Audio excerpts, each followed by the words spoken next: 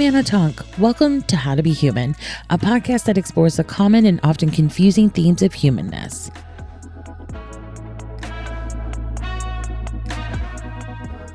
Hello. We are exploring some big topics today with mindfulness and meditation. Did you know that mindfulness is sort of the big umbrella and meditation fits under it? I wasn't totally sure about that. Have a really incredible guest today who part of why I wanted Mari to come on is I find her just to be I just find her a really interesting person, to be honest. And I wanted, all of you to see how wonderful and interesting she is. I think that, and obviously things like mindfulness and meditation are incredible and important and can change our lives and all of those sort of things. However, I find 90% of the conversation around it really annoying. Mindfulness is defined as the quality or state of being conscious or aware of something, a mental state achieved by focusing one's awareness on the present moment while calmly acknowledging and accepting one's feelings, thoughts, and bodily sensations, used as a therapeutic technique. Meditation is defined as the action or practice of meditating. I think that there's this real push to sort of simplify these things in our society, especially in American culture, and act like, if you just do this or you just do that. And I think it's cool, I think a little bit of something is often better than nothing. However, I really, really appreciate today's guest, Mari Orkin, the way she practices these things and discusses them is explaining a bit the why in a way to, I think, frame what you're after in these practices in a way that feels so much more permissive and expansive than just like, I want to meditate so I'm a better person. Like, what does that even mean? You know what I mean? So Mari is a contemplative educator, psychoanalyst candidate, and writer. Her work lives in the space where contemplative practices, Buddhist psychology, and psychoanalysis intersect.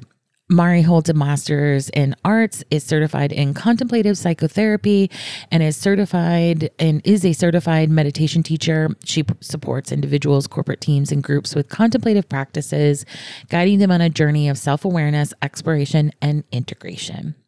Mari has collaborated with Mocha, the Marciano Foundation, Loom, Apple, DoorDash, LA Dance Project, and more. As a native Brazilian immigrant with Hungarian roots living in Los Angeles by way of Spain and Mexico, her multicultural perspectives and backgrounds are continuously informing her work. What a bio. Should we just get into the episode? I think so. Please think of this episode with Mari as a little bit of an amuse-bouche for these very big topics because I wanted to come back and I'm curious, do you have questions for Mari? Feel free to email them to me or you can slide into my DMs. I think that the way that Mari breaks things down is just so impactful and helpful. So we are already planning to do another episode. If there's things you'd like, to hear her take on, of course, reach out with questions. Otherwise, enjoy the episode.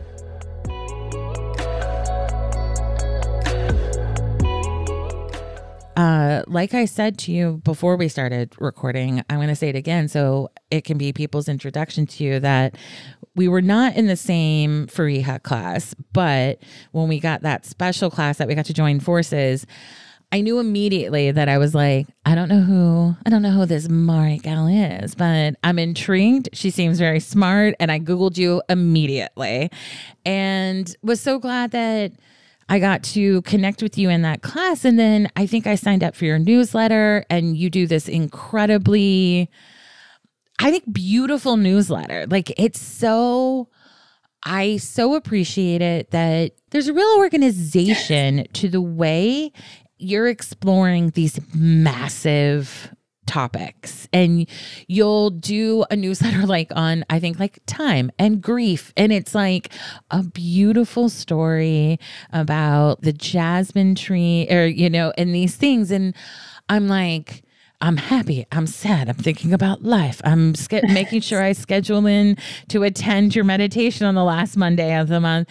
That I was like, when it comes to mindfulness, meditation, these things, I knew I wanted to talk to you. You were like the only person I wanted to talk to about these things. So thank you so much for joining me today to talk about these things. Thank you. Thank you for having me. How did you even, I think at this point, like when people talk about mindfulness, self-care, we've gotten really attached to, I think, some of the more consumerism definite, or I think people have come to it for a quick fix. And I appreciate that you seem to be gently reminding people none of these things are quick fixes. None of these things are, meditate for 5 minutes and your life is totally different. But how do you define mindfulness, and how did you even get into this work? Because I think you were in art and fashion maybe prior. Yeah, arts. But I think that you're right. Mindfulness became this sort of word for everything. So then when something is like everything, I feel like there's also the other side of it, which is like, the other side of the coins. Like if you're everything, you also can be nothing, like, because it means nothing. Yes. It is sort of like a sad thing about how, big concepts that are so old and valuable get diluted, right? In this sort of fabric of how we get information and connect through very quick posts, right? 30 seconds reel, 1 minute reel, whatever. I don't even know the time that they allow for those.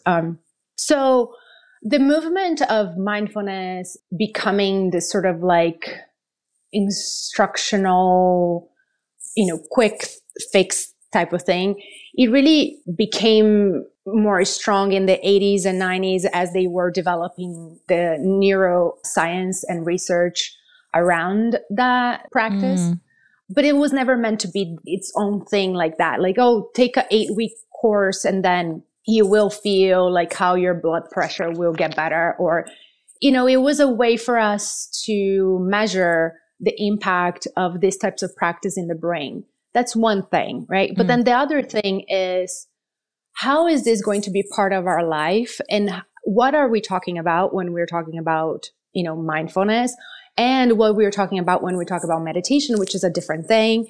Which I didn't really know, to be honest. When I first started getting into these things, and I came into mindfulness through eating disorder recovery of mindful eating and intuitive eating. And then when people, I think my therapist was like, there's like a whole thing with mindfulness, like it's kind of a big thing. Like this is a niche of it. And I was like, no.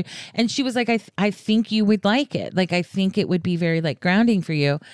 And it's true. Like I did think mindfulness, I think, was meditation. And I think I at first thought if you were living mindfully, that it was almost like a monk's life, that you were just constantly like, I am in my thoughts, I am reflecting, and I would sort of put that pressure on myself. And then I was like, I am way too dumb for this. I was like, I am way too into like, like dumb shit. And then I think I found, meditation. And that helped me start realizing that they are different things. So I'm glad you brought that up, because it really did take me a minute to understand they weren't the same things. And I think it's a common misconception that no one will, I'm willing to admit I didn't know the difference. I'm like, I don't think other people are always as willing to admit it. No, I mean, it's so true. Like, and why would we know, right? Like, this is just not something we learn when we're little. Like, it's not like a common information that, so yes, obviously there's a lot of misconceptions. And I'm not saying that meditation is not mindfulness. What I'm saying is that there is a larger conversation, right? In which meditation is part of the mindfulness umbrella, let's say it, or put it that way. Yeah. I think meditation is often talked about it as its own thing too. Like, oh, meditate. And it's not like that too. We cannot leave out other concepts that are also part of the meditation practice, which is what we call the three jewels in Buddhism psychology, for example, right? So there's also the wisdom part, and there's also ethics and meditation. So this can also become a very like more profound conversation. I'm not trying to lecture around that.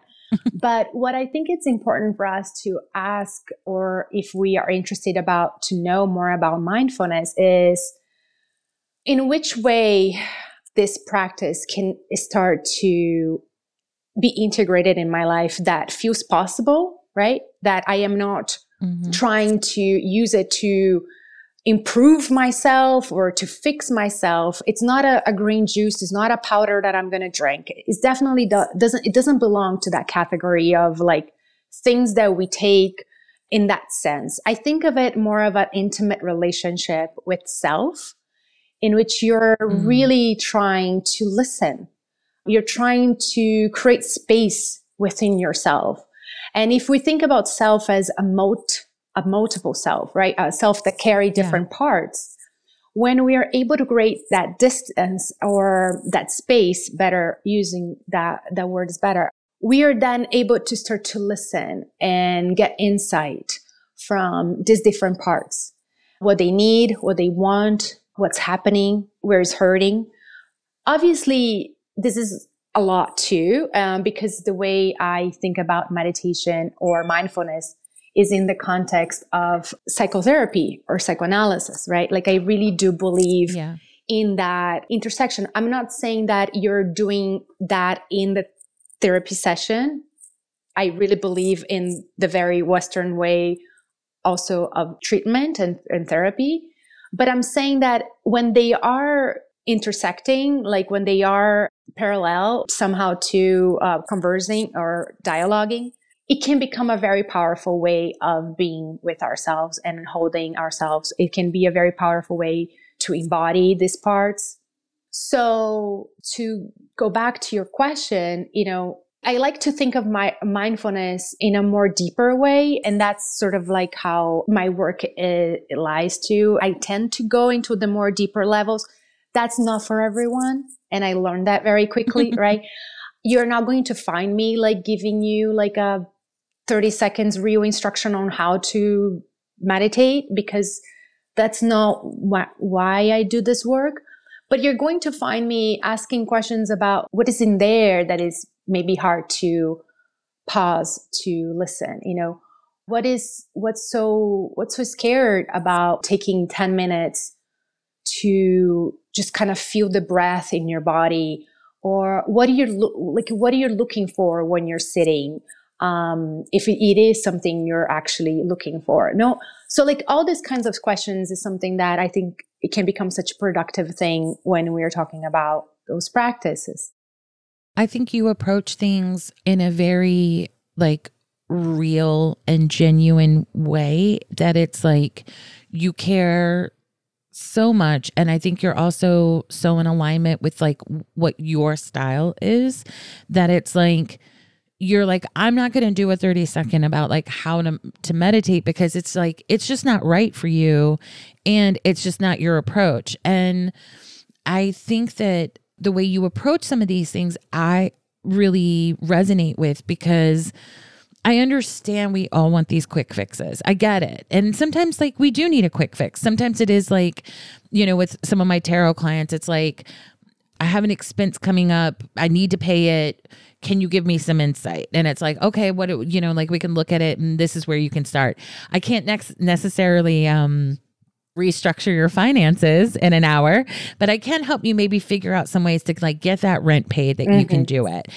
But I think sometimes like where my frustration lies with tarot and the work I do is that if people sometimes aren't willing to look at some of the trickier things of like, why is it desire is so threatening to me? Why is it that presence is so threatening to me? Like, then not a lot's going to change, like not a lot in your life. Like maybe you can figure out a couple things, but like, I always think like in tarot, whenever someone comes to a reading, it's like, there's the top line question. one, and then there's like what's underneath that, you know. And I'm sure for you with how you work with clients and stuff, I'm sure it's similar. Like someone's coming in with this, but this is sort of maybe the thing. And I'm like, if you just come to tarot, like it frustrates me the most in terms of people asking what their purpose is and where their soulmate is. And I'm like, if you just keep asking, you know, like, what's my purpose versus asking like, why is it that it's hard for me to connect to my purpose? Or it's like these little reframes that I'm like, if you don't get that, like, you gotta investigate this piece, you're never really going to be able to investigate or enjoy this piece, you know, that like, because it'll be interesting sometimes, like the soulmate thing, I'll be like, well, what does a soulmate mean to you? Or like, or are you dating? And they're like, no. And I'm like, so is like Amazon Prime delivering the soulmate? Like what's happening, you know? And I get it. Like, I don't say this out of any criticism or judgment. I say it more as a fascination with human beings. And I wonder for you, like, if it annoys me and I haven't gone back to school to like, you know, like I learned tarot. I didn't have to like go back to school and like learn these things. I didn't have to learn about the brain. Do you get frustrated with how this stuff is talked about on social media and stuff? Or are you really more like, I'm going to just keep going about it my way and trust that in this larger conversation about these things of mindfulness and meditation, like sometimes I'm like, it's just good that people are hearing about these things, even if I don't agree with the way it's being relayed, or I'm like, that's not really meditation, you know, like I start becoming like a cop, you know, an ACAP. But I go back and forth. Like for someone like you, does it frustrate you? Or are you just like, I'm just glad to see it and I'm going to keep my eyes on my own paper? Yeah, I think it's a great question because it's also conflicting, right? Because I can see my own judgment coming up as in like, why would you do this? Or why would you present this concept, this teaching in this way? Or why would you add like a little funny dance with something that it's so, you know, important? Yes. And then I noticed that my judgment, I noticed like, you know, my own sort of am I projecting, which for me, I think I value knowledge and information and I really value like how you got there, you know, like, and that is for me very important because of, you know, how I grew up and blah, blah, blah, all those things.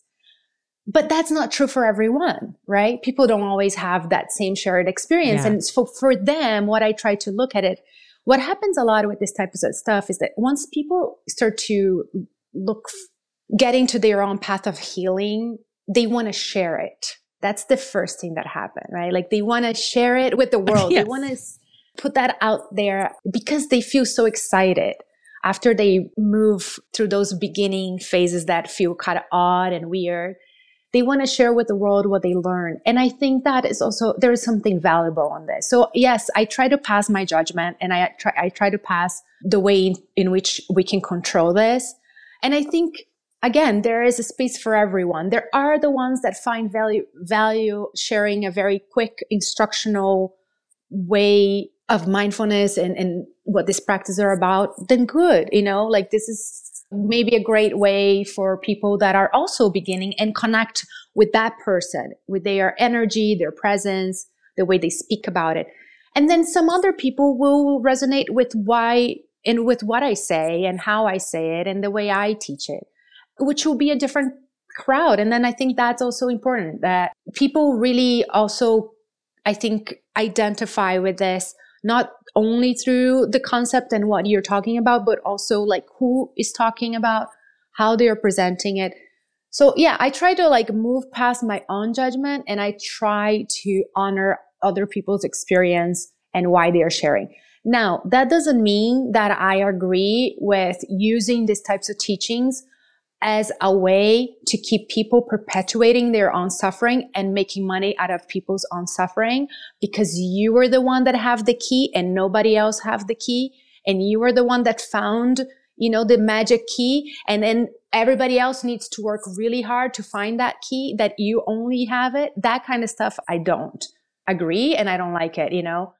I mean, you're making me want to, you know, full on make out with you because, yeah, anything that's like predatory in that regard makes me crazy. It makes me really mad, because I think, how can you take these things that some are which are sacred? I mean, maybe all of it's sacred, to be honest. Like when you're dealing with things like people's brains, maybe all of it is sacred, and then just are like, I don't know.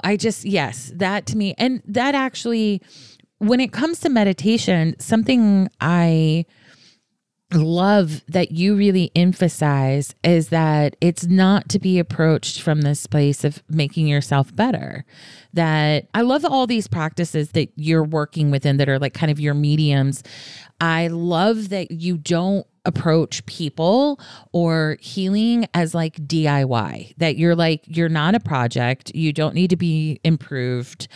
And obviously, I think in any of those things, or if you have perfectionist tendencies, that's tempting. And it can also be reassuring. If I do this, I will feel this way. Like the formulaic, false promise of that is tempting, And I appreciate how much, every time I've attended one of your meditations and when I read your newsletter, you always give me something that I really have to chew on, that shows to me sort of what the desire to treat myself as like a renovation project actually masks.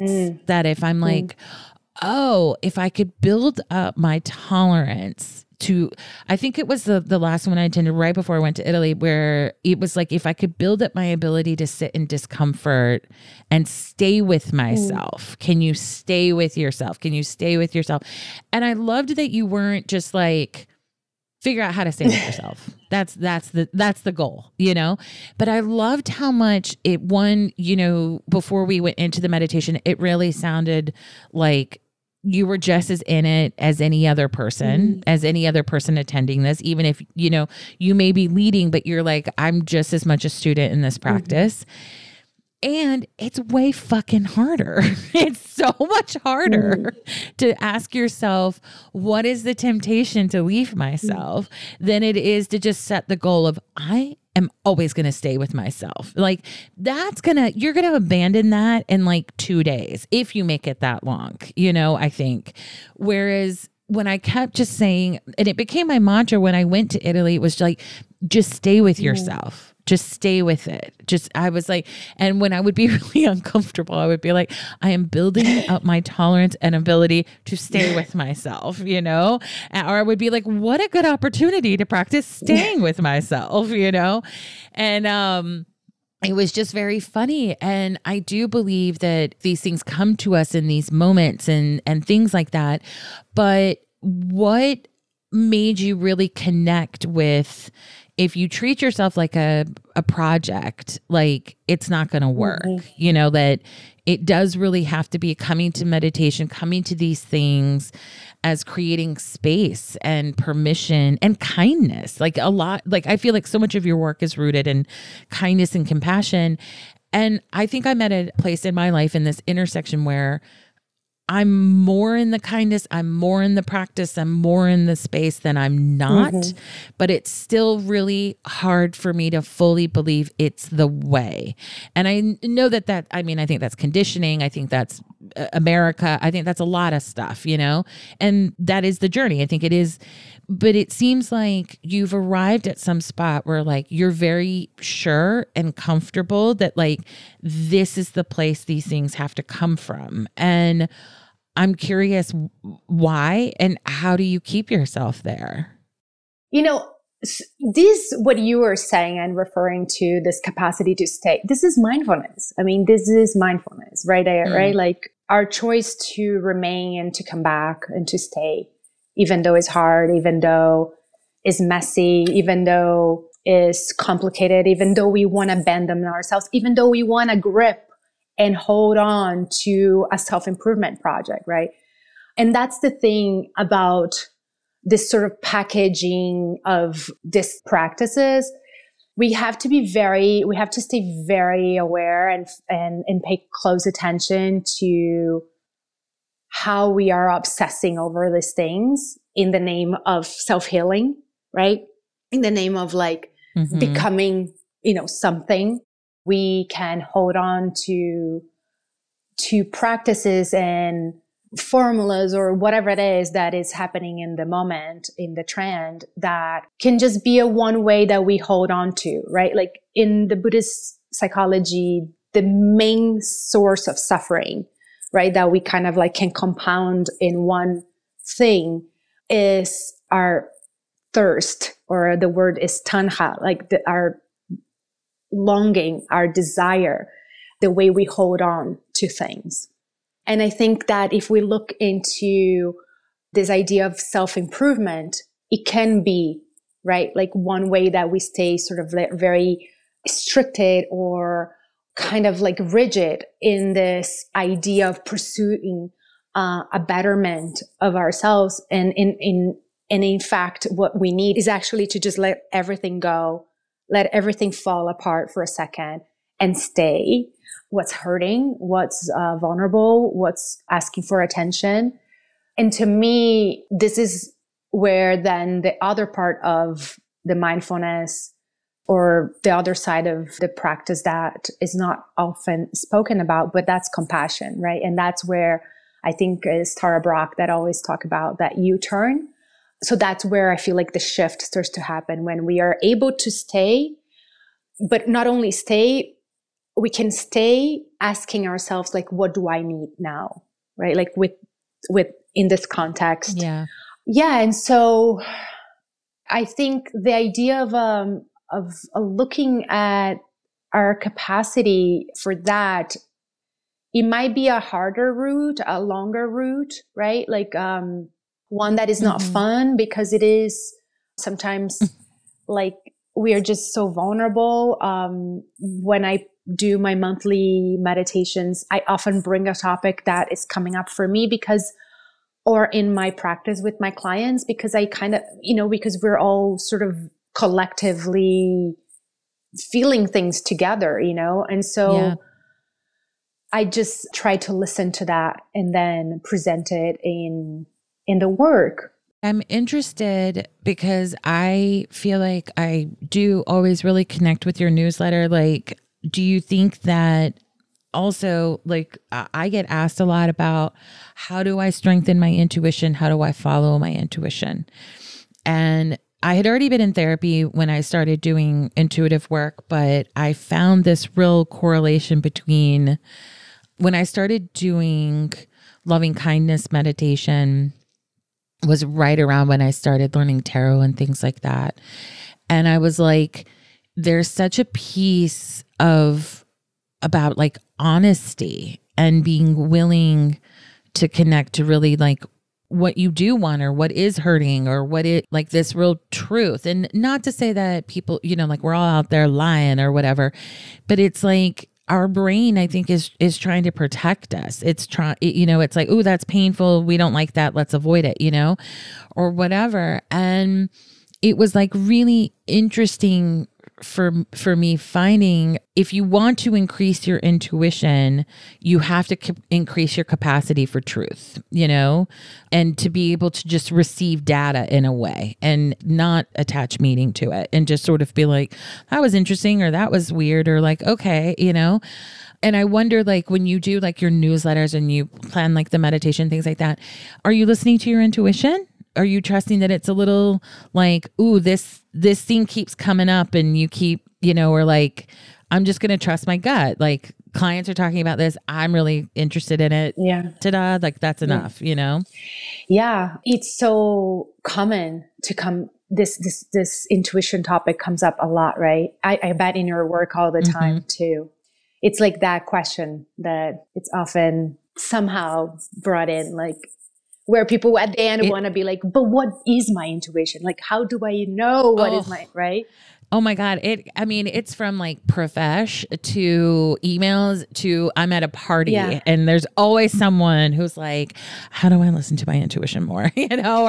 Or what is intuition? It's something. Yeah. And it's become, I feel like in my like 30s and now 40s, like it's become like the new, do you have drugs? It's like, can you connect me to my intuition? It's like the new, like exciting and illicit thing. Like everyone's like asking about or talking to each other about, like, do you know how to do it and stuff. And it's like, so as soon as I've been outed as a tarot reader and like intuitive worker, there's always someone who's like, yeah, can I get some of that? It's like really interesting. And it's like, it's such a massive question, in my opinion. It's like, it's a massive one, also really simple. And I think we fight the simplicity, and it's kind of interesting to me when someone asks me about it.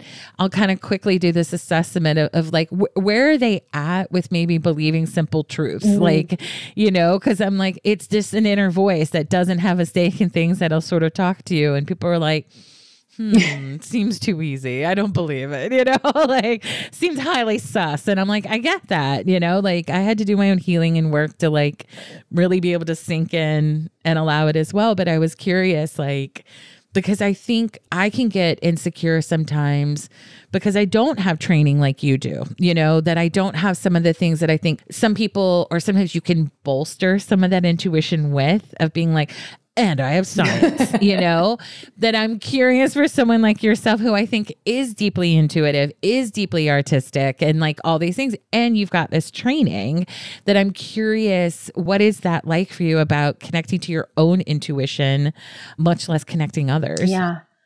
I think when we talk about intuition, I think what we are talking about is trust.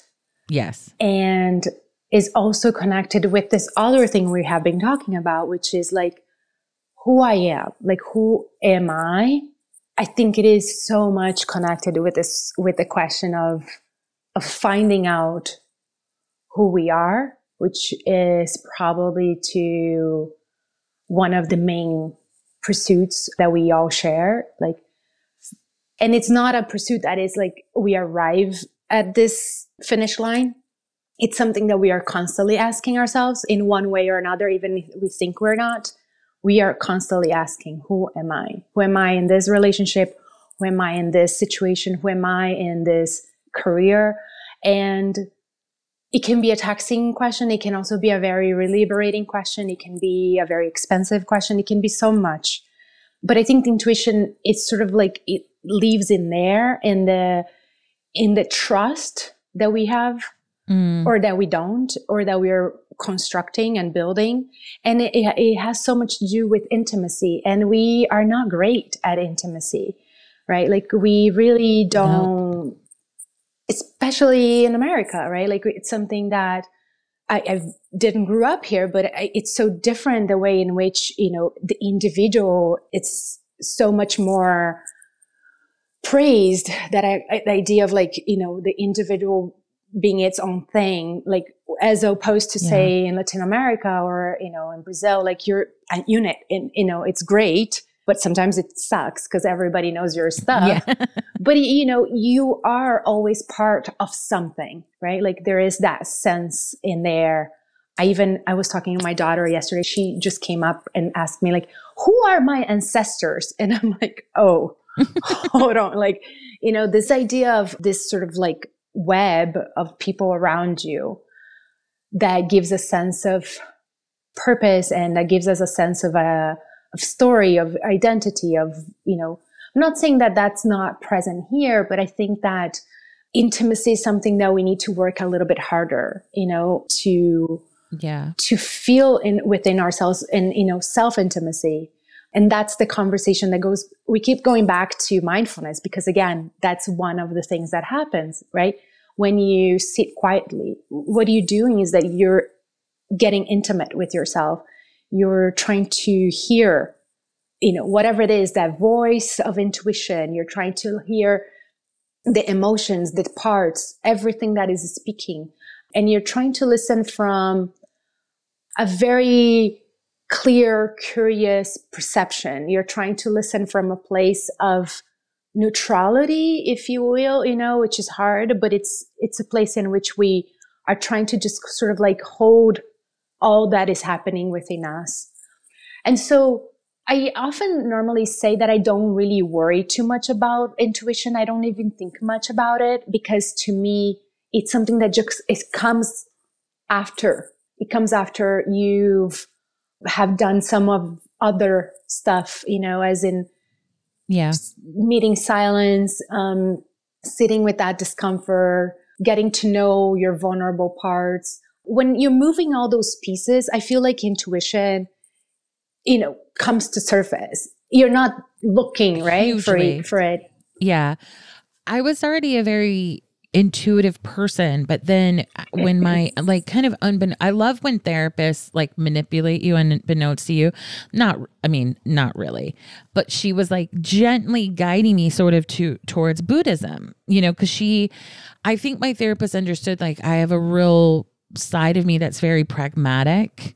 And I think she was like, I think you'll find things for you in this. And she was right, because like a lot more of the things of sort of like, what does it matter what my intuition is saying if I don't know how to sit with myself?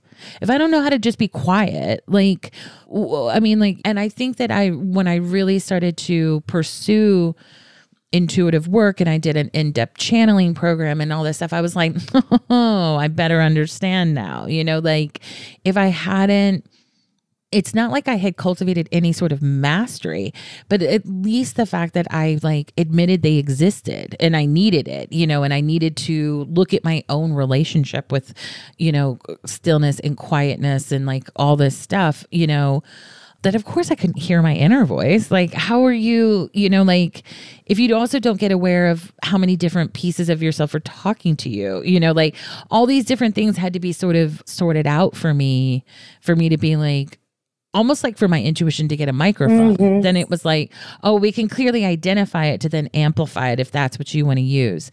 Something I thought was really interesting when I was listening to you on Let It Out, and you were talking about boundary, or I think Katie had asked you about your boundaries, and your daughter came up, and something you said that I loved was, I'm trying to teach her how to listen to herself, how to hear herself. What does she need? Mm-hmm. And I was like, what an amazing thing. And I don't think, if I asked my mom, did you think it was important to teach me to like listen to myself? I think she would say, of course, mm-hmm. But there was no instruction about that, like there was no, and I get it. She wasn't taught how to listen to herself. How in the world would she have taught me? And listening to, not in terms of listening to the world and then responding, but really listening to me first and then going outward. And I just thought, I don't know, that just really, it really moved me, to be honest. Like, I thought, like, as a woman hearing you speak about your daughter and just say, I'm trying to teach her how to listen to herself. I was like, that's amazing. That's still radical in 2022, but I do think a lot of us, like you said, about like knowing ourselves, this like, it's so interesting to me. American culture is obsessed with knowing ourselves, but then we don't want to look at things like accountability and consequence and all these sort of things, or duality that we don't, it's like we want to look at this or be like, I am this, but not think of like, well, there's often another side of the coin or whatever. I think we get stuck in all these like binaries of like good, bad, valuable, invaluable, like, or valuable, not valuable, or whatever. And it's like, I love that you always are coming back to these things that kind of like, if we don't know how to listen to ourselves, like we're just going to forever be lost. If we don't know, the amount of adults I know that are in therapy literally to figure out how to ask for what they need, myself included, is like shocking. Like you would think, it's like we come to this earth as babies knowing how to cry and do these, we have all these ways that we communicate to our caretakers what we need in order to survive. And then somewhere along the way, we just like junk it all and then do all this weird stuff versus just saying like, I need alone time, or, I need a snack, or I need some space, or whatever. These millions of things, we just create all these stories or something. I don't know what we do instead, but I think a lot about mindfulness and meditation and their power to just like organize your mind to sort of figure out how you can more clearly listen to yourself, to then orient yourself to be more in that life that serves you.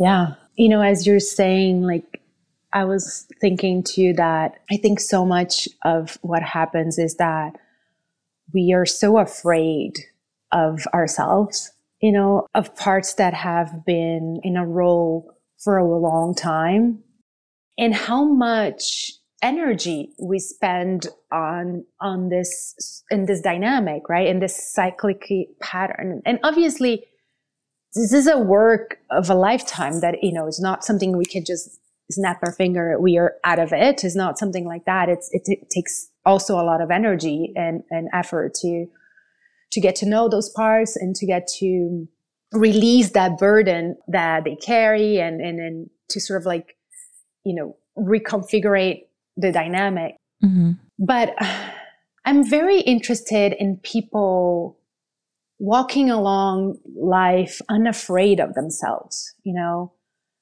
and like, I'm very interested in that process of like, what does it look like to be the container for all that I am and all that I feel, and what that looks like for me, how is that possible? And so when you're talking about my daughter, like what I really am trying to just, either mirror to her or not necessarily like teaching her in, in an instructional way, but like showing to her what it looked like to just fully inhabit yourself, from listening, from recognizing your needs, from, saying it out loud to the people around you, from being, responsible and, getting to know the consequences of what you're putting out, mm-hmm.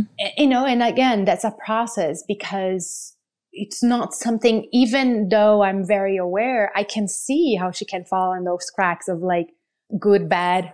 The other day she said to me like, oh, I'm a very bad kid because of, she mess up something. I don't know. And I sat there and I wonder, I'm like, where did you take that kind of statement? Because obviously I never used that. I never said anything to her. And that's how either in school or around, or I don't know, she got that idea of, and I think we also had a conversation about Santa, about the naughty list and like, and she asked me, she's like, what is this thing about like the naughty? And I'm like, yeah, I mean, that's actually not something that it's really the representation of reality, because people can be naughty and people can be good all the time, and that doesn't just determine their full person, right? Like who they are.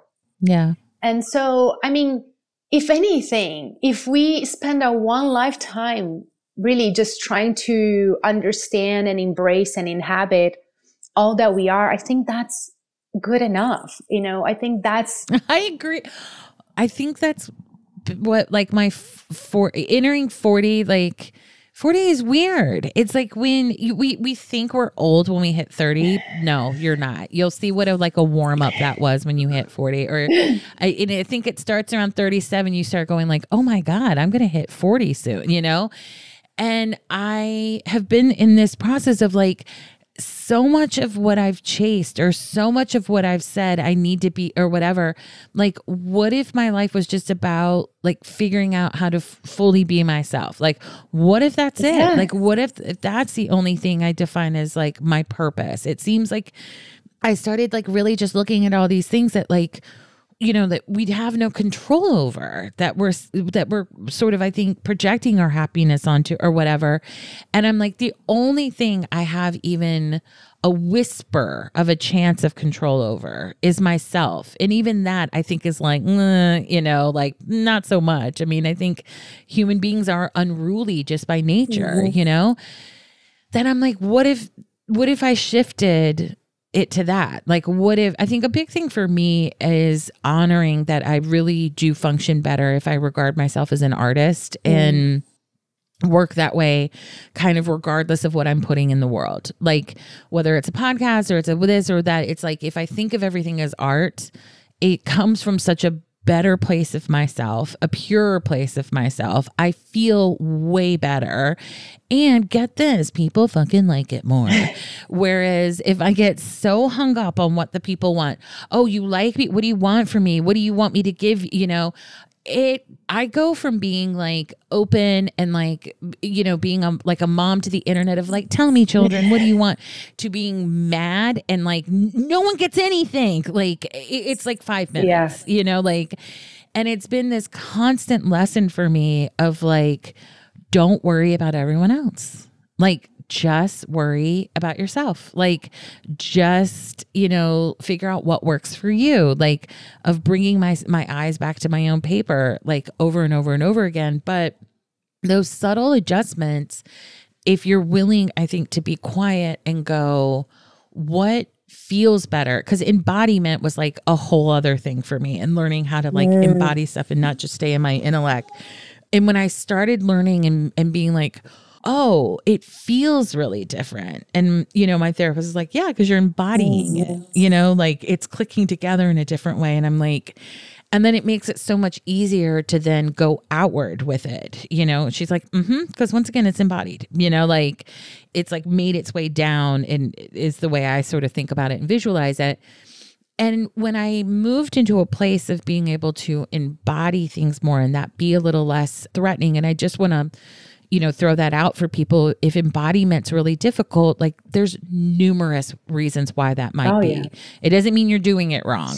That's not the attitude that I will ever be discussing anything like that on this podcast. But anyway, it was like the focus, the goals, all of that changed so much. Yeah. When I was able to cultivate a little more presence, when I was able to stay with myself a little bit more, when I was able to be a little bit more embodied, that when I started asking bigger questions of like, what do I want my life to look like? When do I feel like I'm at my best? When do I feel like I'm able to like give my most to the people or whatever? All of that changed, and all the answers changed. It was like so much more simple. It was so much more, I think, also value driven than just being like, I want to be number one or what, like it wasn't all this stuff that society sort of tricks us into thinking we actually want. It was like, it was feelings. It was how I wanted to feel. It was like, this is how I want my life to feel like this. I want to feel more often like this than not, which was interesting because I think we also like, we spend so much time and like you said, energy. We spend so much energy like hiding from ourselves. And yet if you can find a way to like feel a little of that or redirect that energy a little bit, it's like kind of wild how much it can open up. Like it is like one of those things, I think you have to sort of experience it. And to your earlier point about like we're healing, we want to share it with everyone. Oh my God. I mean, I've been that evangelist a million times, but I think something I have chilled out on and I think the pandemic really did this to me as well, of like, you can't just tell people stuff. You can't just lecture. You can't just, always maybe be parental or teaching or things like that. I think modeling is a lot more powerful, and mirroring for people and being like, and I think for me, sometimes stuff that I needed to embrace for myself, I think I would keep it very intellectual versus allowing myself to embody it, because I'm not sure. I think I was looking for someone else. Like, I think I wanted to, like they're doing that, I can do it too. And it was like such a process of permission, and it changed for me of dealing with my own stuff in this different way and in a gentler way. Also combated some of that evangelism that I was like, well, just do it. Just live that way. Just be that way. And it was interesting how that did shift with like, friends and family and stuff being kind of like, hey, it seems like you're onto something sort of working for you and things like that, and, or like you've changed or you just seem happier, you seem more relaxed or stuff like that. And I was like, I've just sort of simplified, I've just sort of simplified the way that I'm looking at these things or going about them. Before we start to wrap up, I'm curious, like, what are you marinating on right now? What do you feel like you're thinking a lot about, or what excites your brain right now? I'm always marinating on something. That's probably why I have to do so much embodied practices as well, like to bring, to come down from the mind to the heart. I think as I currently go through this cancer journey, which is a crazy thing to say, I think I'm really thinking about women in their 80s and their 70s. I'm thinking about longevity, like what that looks like, like what it looks like to arrive at those ages. And like so much of the work of advanced practices in Buddhism, like the Tantra practice is a mentor practice, is a deity practice in which you are like taking those inspirational figures that embody qualities that we're trying to activate, right? So I'm like doing that a lot. I'm doing a lot of that. I'm doing a lot of like fire pujas where we're like, using that fire energy to sort of like integrate back in the body. This is what is a lot in my mind. And then in a way too, like sort of like a desire to look back from that place of more perspective, and then how that vision can be changed because of the perspective of like having to deal with this sort of like disease right now, and how that is part of my healing journey at this moment. And just kind of like thinking a little bit too, when I go to the doctor's appointment, one thought that comes to my mind a lot is, why not me?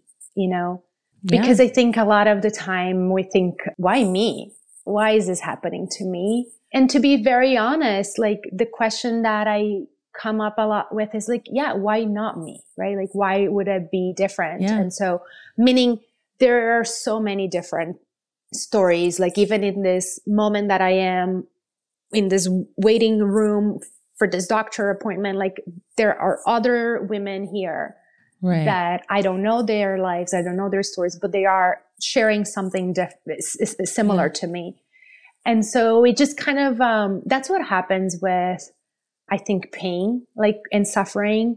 We connect in our humanity, right? Like there's something in there that connects us. Like we understand that language. And so, yeah, I think those are the things that I'm thinking a lot about it, and then marinating on as I sort of travel through this journey, treatments, surgeries, and all of that, and just slowing it down. Like that's what I think that's what I do a lot of the time with my clients is like, okay, let's slow it down, meaning let's really bring it to basic. Let's really, take it slowly and chew on everything. So I think that's what I'm trying to do too as I move through this experience. Like, what does it look like to slow it down? So maybe I will have to slow down work. I'll have to slow down the amount of people I see. I have to slow down the amount of energy I put out. And so recognizing that is important too. Yeah. Well, I mean, and there, like, I love what you're saying of, especially in regards to slowing down. I think it's often like, it's so tempting to like, I think spiral out or be like, oh my gosh, if I have to move this and that, blah, blah, blah, blah. And it's like slowing down often, I think, can do this really powerful thing of like recognition of just sort of like, we're at a different place. Life is, has changed in this moment. We don't have to worry about all the to-do list and stuff. And there's nothing like health and I think grief or anything to do sort of with mortality, to sort of like take a machete and just slice through the bullshit of life and be like, all that other shit you thought was your stress or what you were worried about or was important, you're like, I could not care less about that now.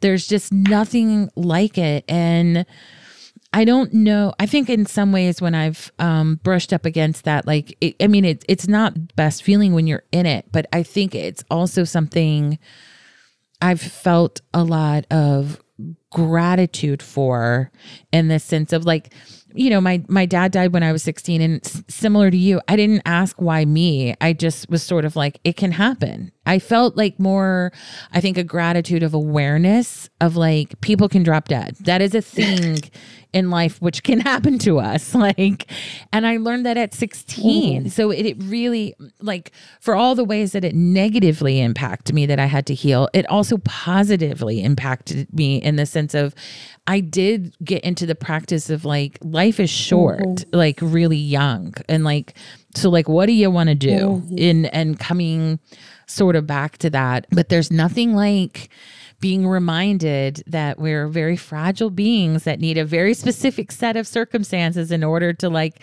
exist. That'll be very clarifying, you know? And it's tricky too when we're reminded that we're out of control. Like, oh, that all those things you thought you were going to embrace in the new year, like, JK, it's going to be, you're getting a redirect, you know? But where can people find you if they want to connect with your work?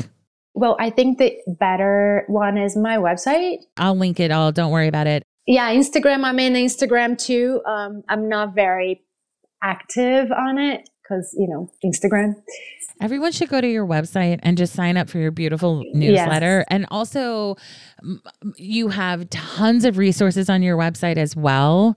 She is also an incredible writer. Like, I just am like, your website and your work that, you know, it's a treat. Like, if people are curious or they just need, I think, like, a little bit of, you know, beautiful contemplation in their email box at times, like, you absolutely provide that. And I hope people will welcome that into their email. So yeah, thank you. Thank you so much for being with me today. Thank you for having me.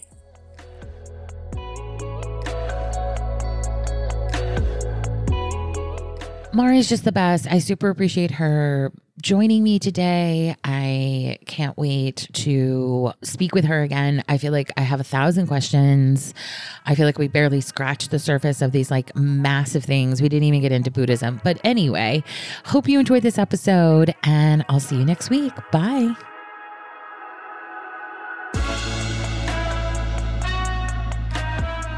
That's all for today. If you're interested in submitting a topic, please go to annatonk.com and hit the contact button, or you can email me at annatonk@gmail.com. If you're a fan of the podcast, please rate, review, and subscribe. It really does help.